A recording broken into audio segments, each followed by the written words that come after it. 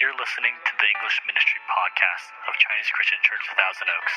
Join us every Sunday at 11 a.m. Find out more at english.cccto.org. All right. When has Paul ever visited a city and said some really nice words about God and Jesus and not get almost run out, or he did get run out? I mean, everywhere he goes around the Mediterranean, it seems like he's causing a ruckus by this gospel that he's preaching.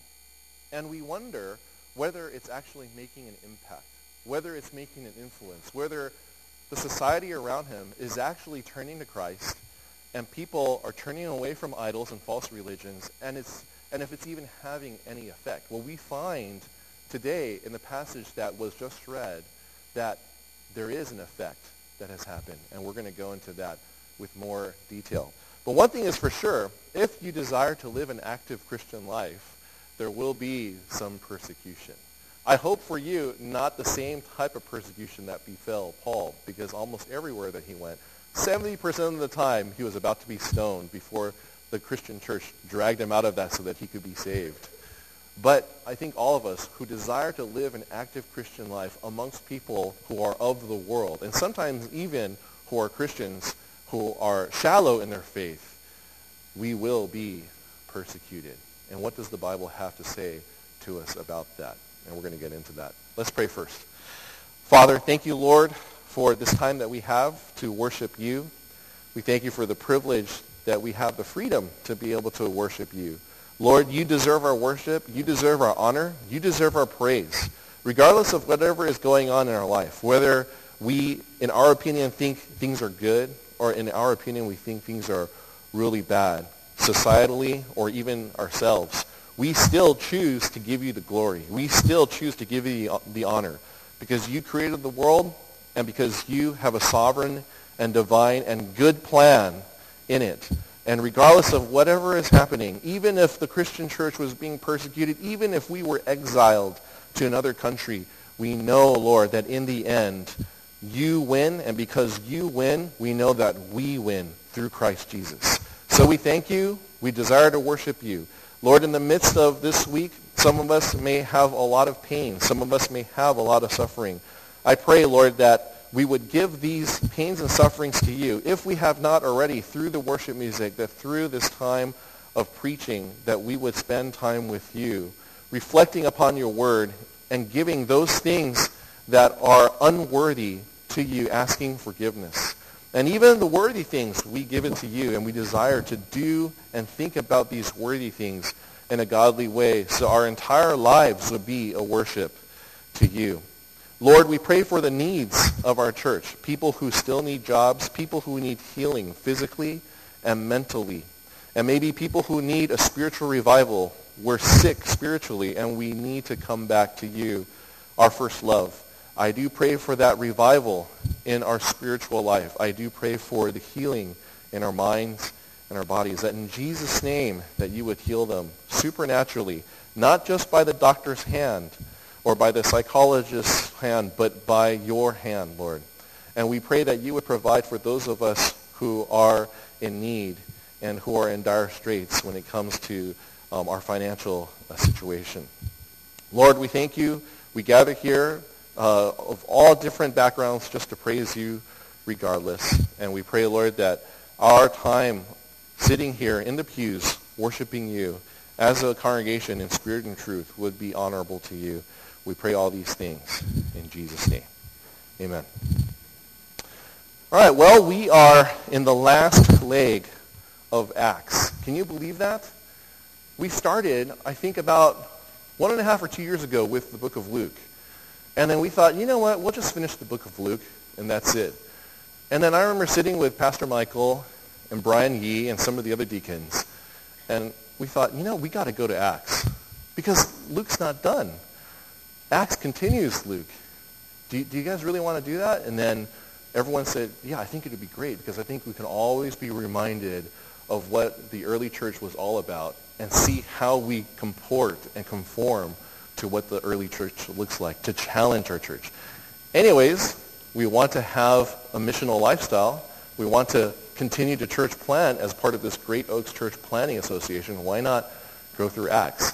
And so we went through Luke, and we went through Acts, and now there's only 8 chapters left, and we're almost going to be done.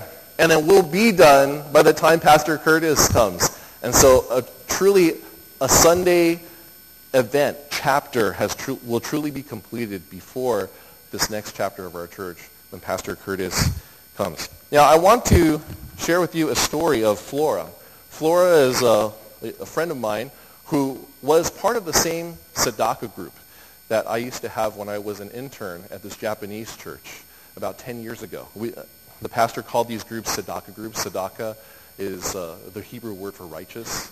And so we had these home groups called Tzedakah groups, and often we would share about how our lives were doing. Well, we had a personal retreat to Big Bear with this Tzedakah group where it was half hanging out, learning from the Word, half going out skiing or snowboarding. And as we were going, she shared with me the story of how as a young Christian, and she was a young Christian at that time, meaning spiritually young, although we were in our early 30s or late 20s. She shared about how recently she just read through half of the Old Testament as a new Christian. And I'm like, that's great. That's amazing. How many of you know new Christians that even get to half of the Old Testament? They get to like Leviticus, and they're like, that's it, I'm not reading the Bible anymore. Let's use a devotional guide because that is more helpful. Just give me a couple of verses and give me a nice story, and that's my time with God, right? How many of us even go through half of the Old Testament? And she went through half of it, and she said, you know what? I felt convicted and compelled. I said, okay, what were you convicted and compelled of? And she said, well, my family is a Buddhist family, and we even have a prayer room dedicated to Buddhist gods and idols. I'm like, oh, this is going to be good. This is going to be good. Because if any of you have even read a third of the Old Testament, let alone half, you know that God has never liked idols. Whenever you have God and whenever you have idols, usually the idols fall apart, get burned, or get destroyed sooner or later. And she said, so I felt that I should destroy the idols. I'm like, what? I thought she was going to ask her parents, hey, do we really have to have these idols here? Because maybe we don't need to have these idols because these idols invite evil spirits into our house. But she went one step further and did what the prophets of the Old Testament used to do. And at one night when her parents were gone, she tiptoed into the idol room and then took the head of the idol and toppled it, and it broke into pieces. And then she ran back into her room as if nothing happened and did not tell her parents. Obviously, they're going to know what happened, right? Or maybe she can lie and say, oh, it must have been an earthquake, or maybe the wind, or maybe you just hadn't reset the idol for a while, and it slowly, because of a certain incline on the table, it was falling, and it just happened to fall yesterday night. Well, she couldn't lie because she was a Christian. But she sort of was embarrassed for doing that. And so when the parents came back, yes, they saw, and they were very mad. And they asked, why did you do that? And she told them, because I'm a Christian, I don't think we should be doing idol worship as a family. And then they had a big, giant argument. Now, the reason why I share this story isn't because I encourage you, if you have idol rooms and prayer rooms, whether your background is Hindu, Buddhist, or some other religion that has idols, to go and destroy the idols. I think there are better ways to handle it. Maybe first talk about it with your parents, and maybe evangelize your parents so that they become Christian first, so that they themselves would take the responsibility of removing those idols. But regardless, when she became a Christian, just like us, we have to do something about sin. We're bothered by it. Even if we live in it and enjoy it, we still find it a burden. We can't live with it for long. We need to do something about it. And usually it will be, we need to become a moderate Christian and make our Christianity shallow enough so we can tolerate this evil, or we get rid of the evil altogether in order to grow as a Christian. And so something happens when we become Christians. And that is not just individually, but also in the society. The way we live, the way we act. And if there are groups of people that become Christians that live in a certain area of the society, usually you will see a difference. There will be a difference. There will be less sin and there will be more righteousness. In the ancient Mediterranean world, if you were not a philosopher or worshiper of your local native gods, your faith would probably be in the popular gods of ancient Greek mythology. So names such as Zeus, Hera, Apollo, Ares, which Paul had to encounter on Mars Hill. These names come up. And these names of antiquity and names that we recognize today were the gods that were worshipped as ardently as we worship the Lord Jesus Christ. But it was back then.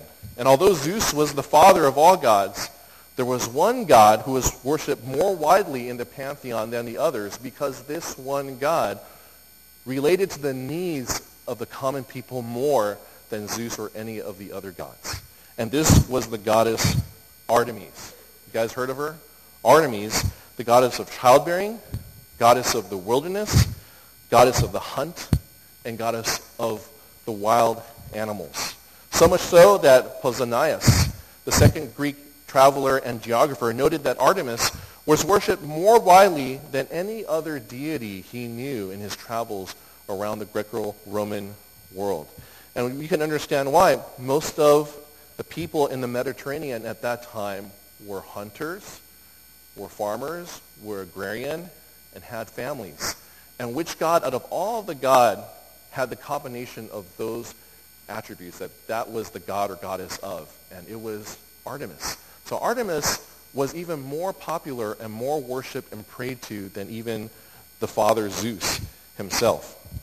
And out of all the places Artemis was worshipped in the Greco-Roman world, there was one place she was worshipped most, and that was the city of Ephesus, the city that was the heart of the Artemisian cult. And I don't just say that because it sounds cool that it was the heart or capital of the worship of Artemis. It literally was the capital, the center point of Artemis worship. It was at this Ephesus that people believed Zeus cast down from the heavens an actual stone that had the literal face of this goddess Artemis. And because of that, they decided to build the greatest temple, worship center for this god in all of the Greco-Roman world, called the Temple of Artemis, the Grand Temple of Artemis. And it was considered even one of the 7 wonders of the ancient Greco-Roman world. So you have the other 6, the Great Pyramids of Giza. I think all of us know the Great Pyramids of Giza, the Hanging Gardens of Babylon, the Lighthouse of Alexandria in Egypt, the statue of Zeus at Olympia, the mausoleum at Halicarnassus, and the Colossus of Rhodes. We probably have heard of the Colossus and of the Great Pyramids in Egypt. But the Temple of Artemis was also one of these 7 wonders and probably was considered by a Greco-Roman citizen to be one of the best wonders or the best wonders. Because Antipater of Sidon, who was a Greek poet in the 2nd century BC, wrote, "I have gazed on the walls of impregnable Babylon, along which chariots may race." So in the Old Testament, when you read that Babylon fell, it was quite an amazing thing. It was unbelievable. How can Babylon fall to the Medes and the Persians? This is impossible. Babylon had walls that were so wide and so tall, so thick, that you could have multiple horses and chariots ride amongst its walls, on the top of the walls. And on the Zeus by the banks of the Alpheus, I have seen the Hanging Gardens and the Colossus of the Helios, the great man-made mountains of the lofty pyramids, and the gigantic tomb of Mausolus. But when I saw the sacred house of Artemis that towers to the clouds, the others were placed in the shade, for the sun himself has never looked upon its equal outside of Olympus. So this Artemis and the worship of Artemis in this temple was a very big thing in Ephesus. At this temple, she was honored as first amongst all thrones. She was honored as the queen of the heavens. She was honored as the savior of the world. And she was honored as Lord. Who does that sound like? To us, right? This temple of Artemis also had its religious wardens who sometimes doubled as either silversmiths or coppersmiths, whose business it was to make idols for the temple, local and foreign worshipers, and people who wanted to tour the 7 wonders of the world and collect an idol as a souvenir back home. And it seems that being a smith of this type was very profitable, as there is evidence of various silversmith guilds in ancient Ephesus.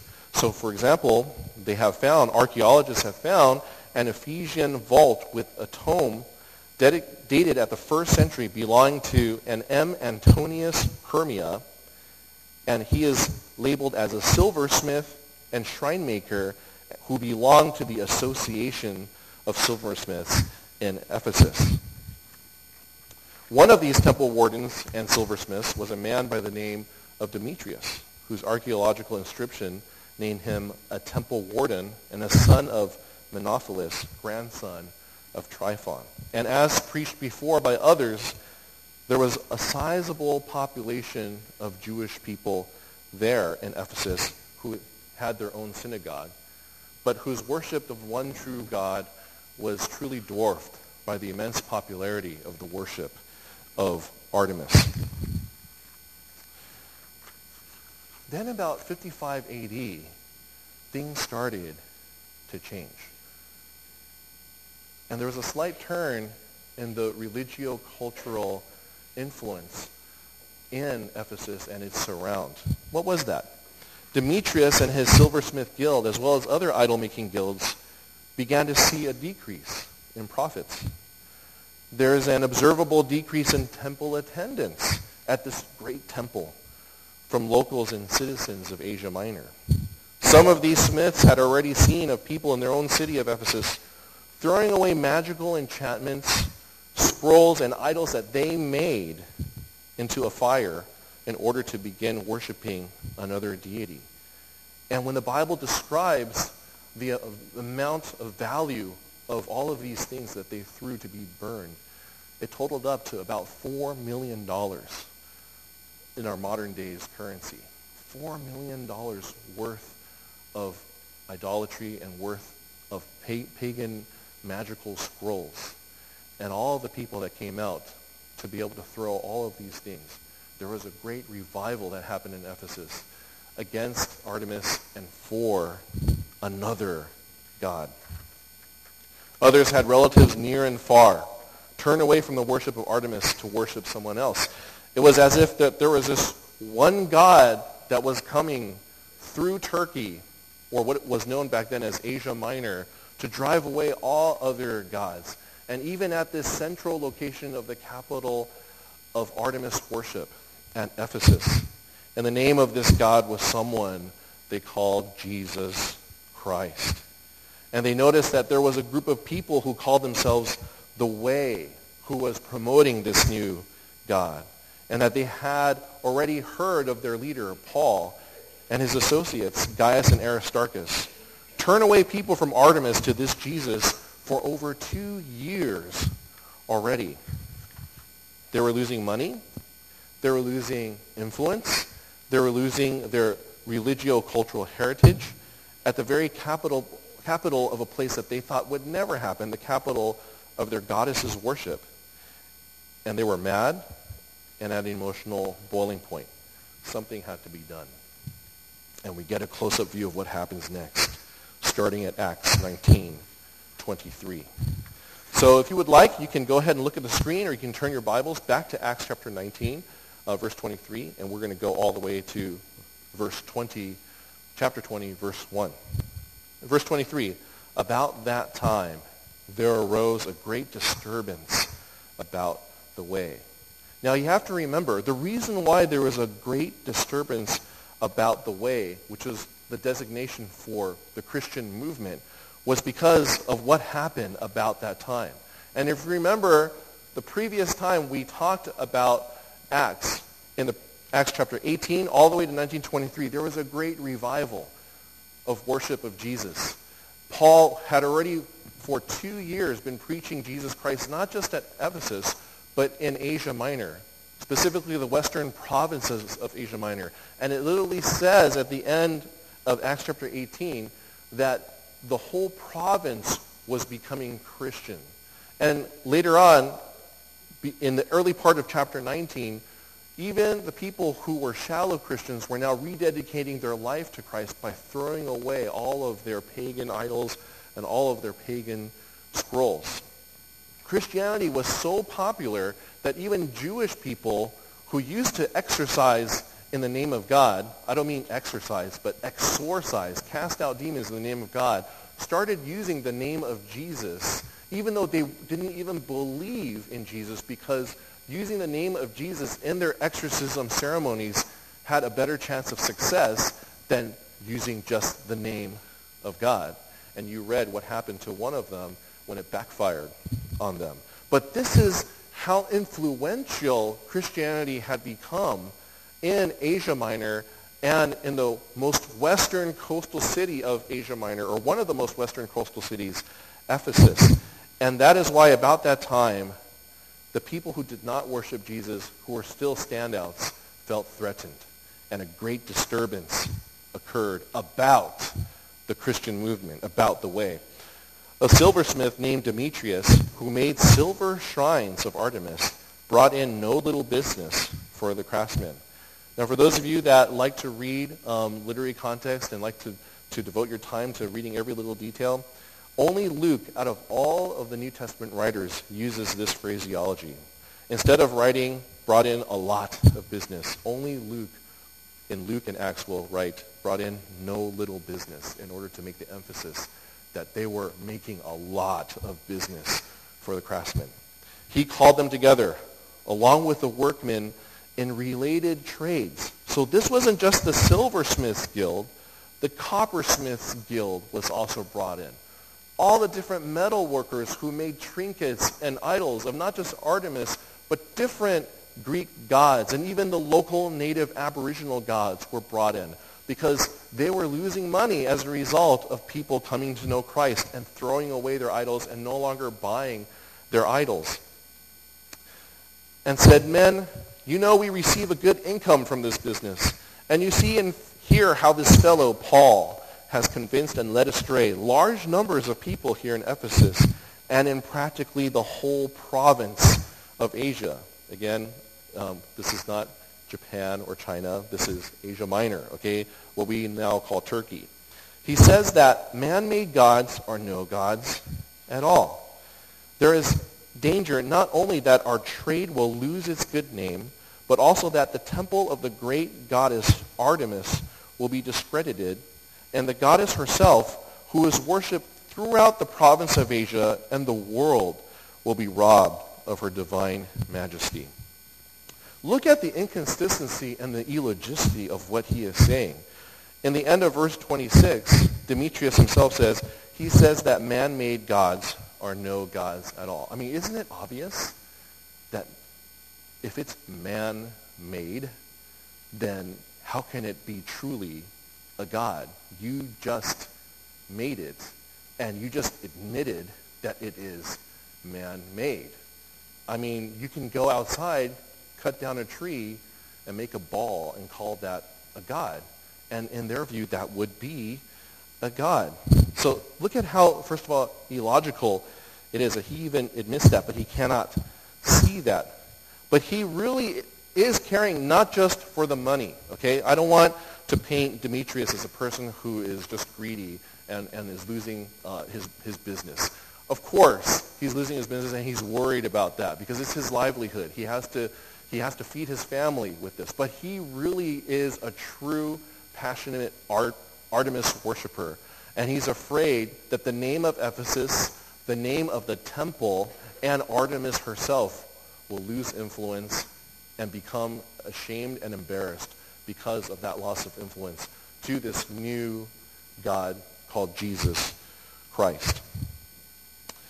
That she will be robbed of her divine majesty. Verse 28, when they heard this, they were furious and began shouting, "Great is Artemis of the Ephesians." Now this is believable because, again, this is at the heart of Artemis worship. They would do this.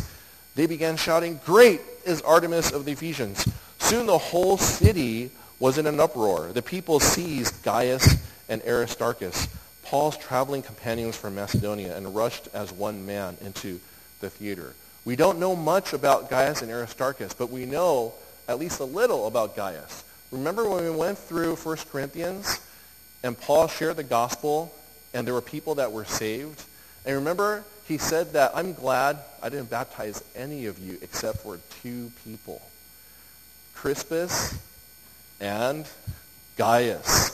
So Gaius was one of the 2 people that he actually baptized. So we see him in Corinthians and in a few other books of Paul and as well as John.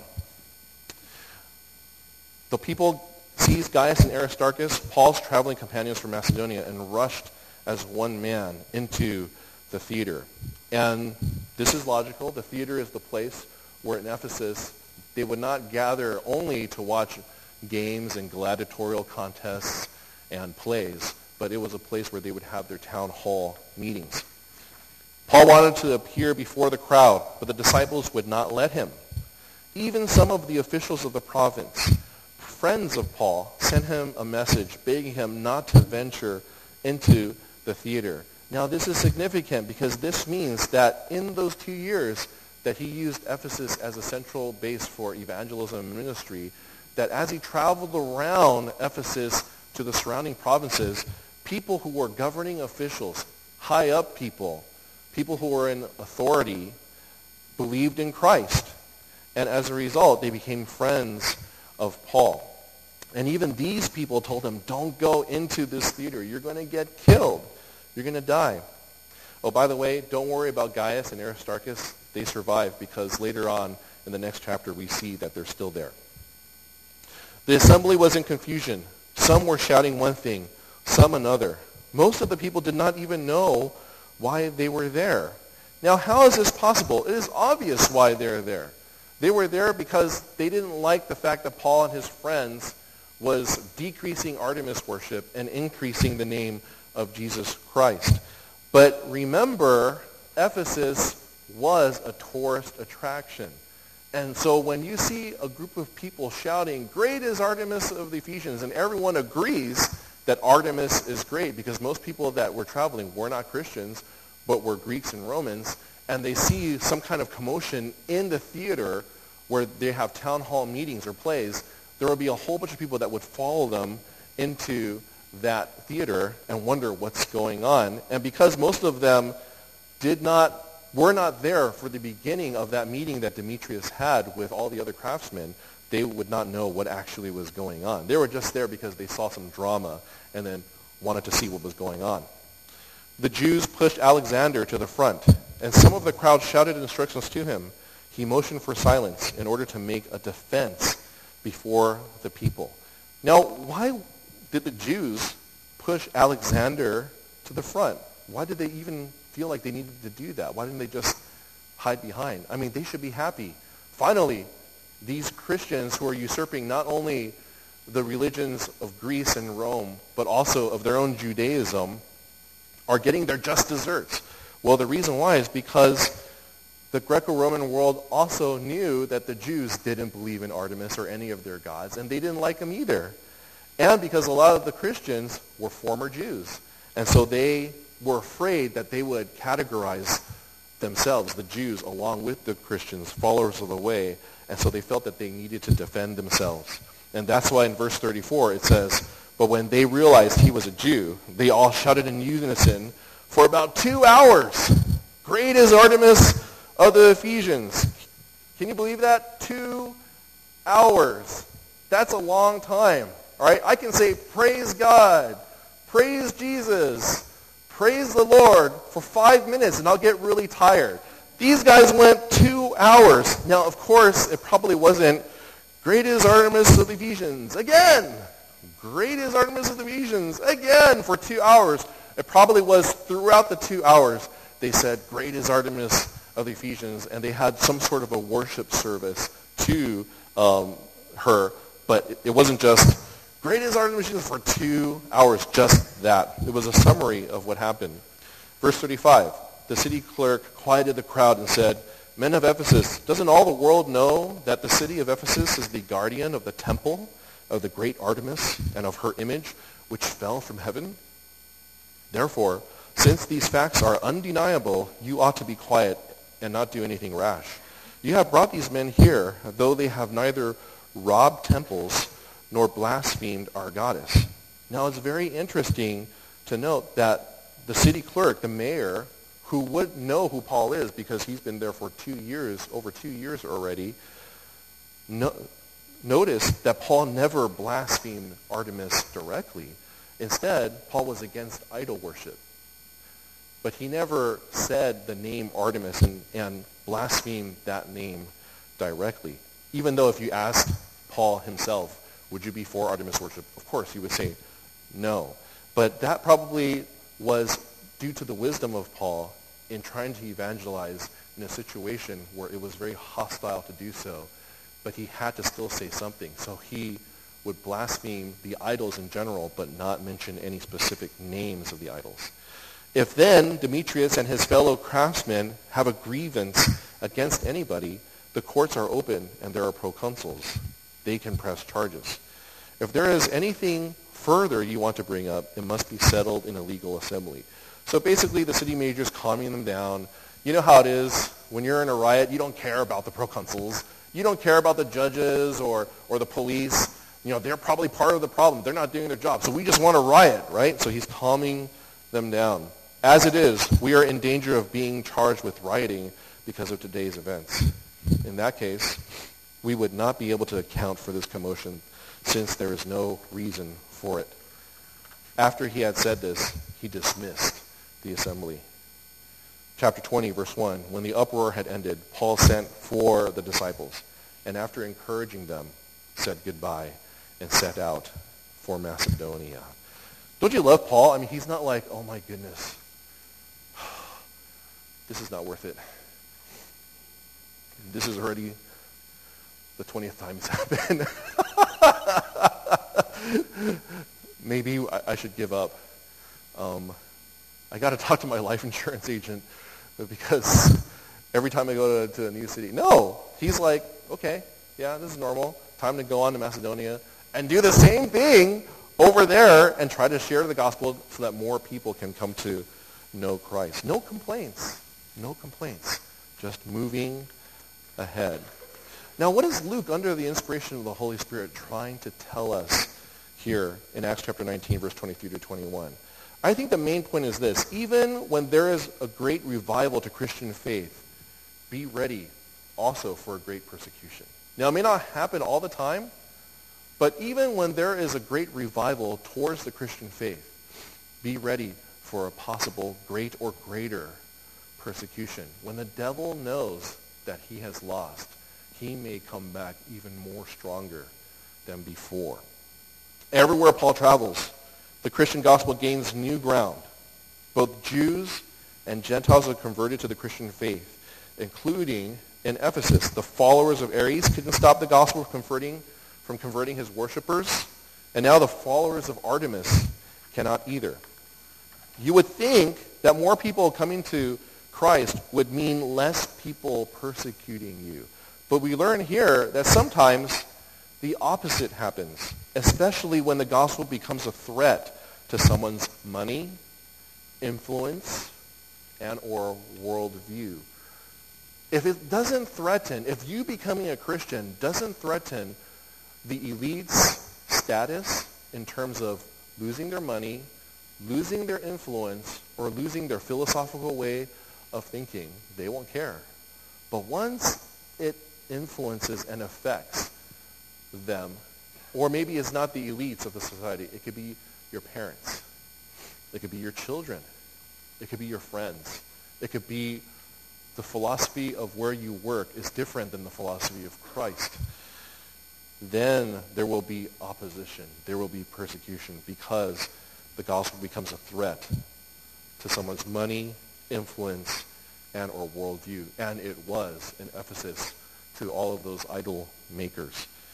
Now in the mid-90s, I think some of you were probably part of this. How many of you were part of this thing called the Promise Keepers men's ministry movement back in the 90s? Raise your hand. One person.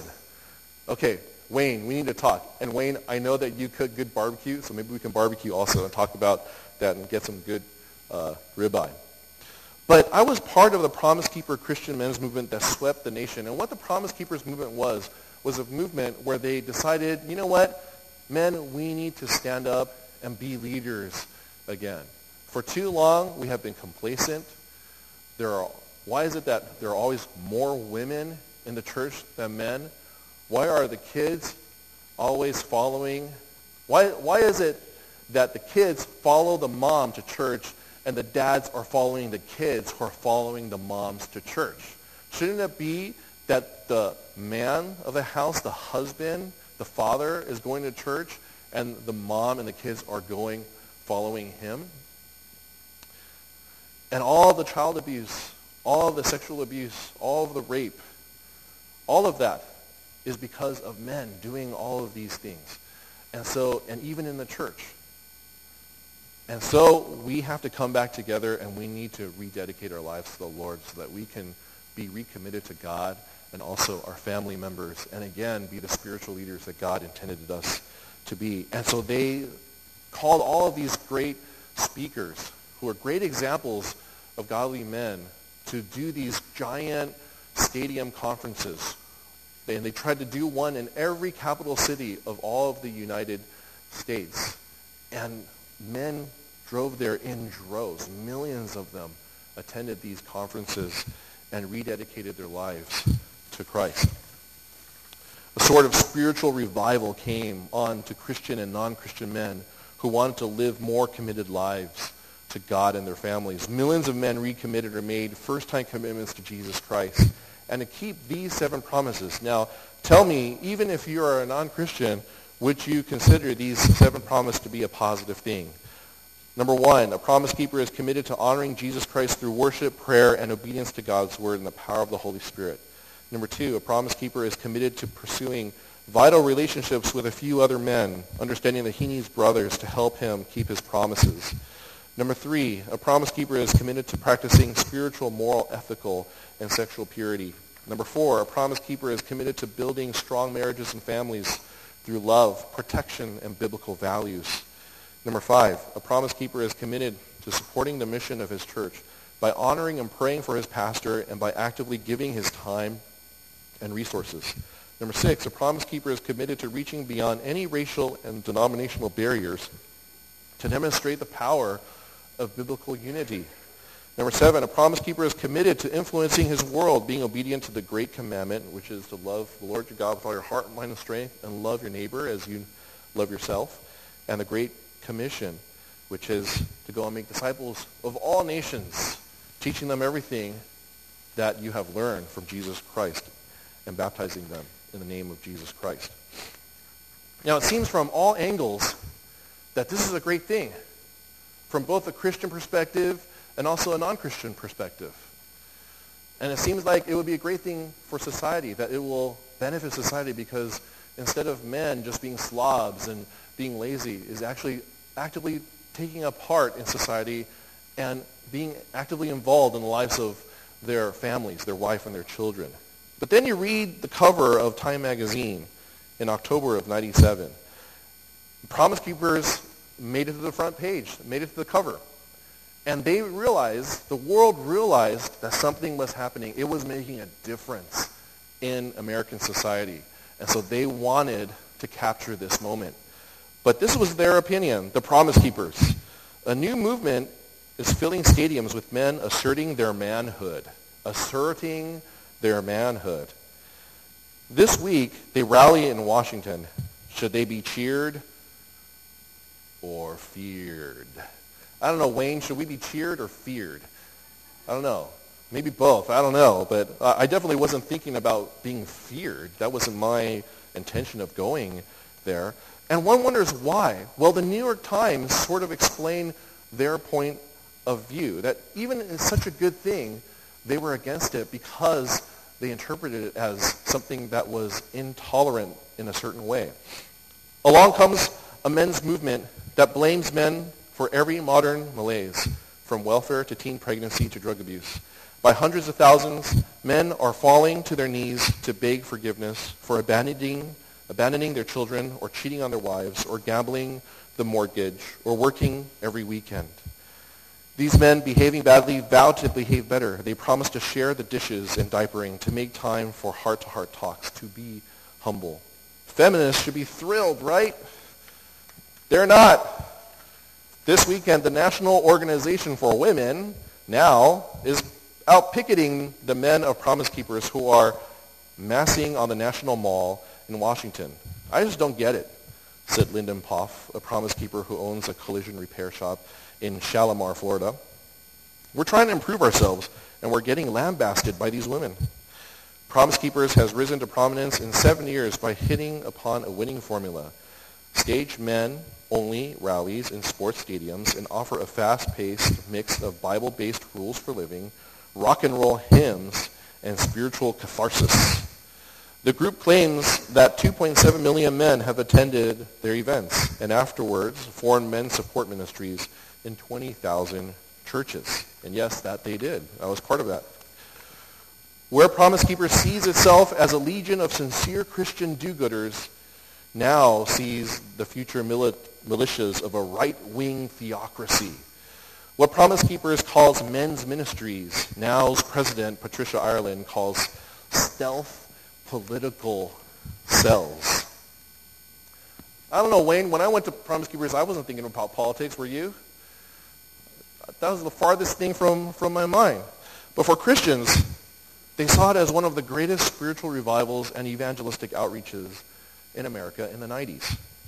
But for many non-Christians, they saw it as a threat to their political and cultural influence and a return to conservative male chauvinism that they did not want. You're always going to have two sides of the story. You do something great for God, God blesses you, it's a move of God, but there's always going to be opponents for some reason or another. In the end, regardless of whether there is persecution or not, you must continue the Christian mission like Paul did. Promise Keepers kept going, and it dramatically changed society for the good. It changed me for the good. I can be a testimony to that. We see time and time again that persecution is just part of the game when we live an active Christian life. The hope that we have isn't freedom from persecution. Actually, if you want that, you'll never find it anywhere. To be an American is to have the most freedom from persecution in any part of the civilized world. If you want something more free, you're going to have to go and become independently wealthy and buy your own island. And then you will be free from persecution. And then you'll wonder, oh shoot, I forgot. I need to evangelize the world. Darn it. And then you need to get off that island and go back into persecution. The hope that we have is that there will be a day when we will no longer have to worry about being persecuted for our faith. When we get to heaven or when Christ returns, whichever is first. May God give us strength, boldness, and perseverance. Until then, let's pray.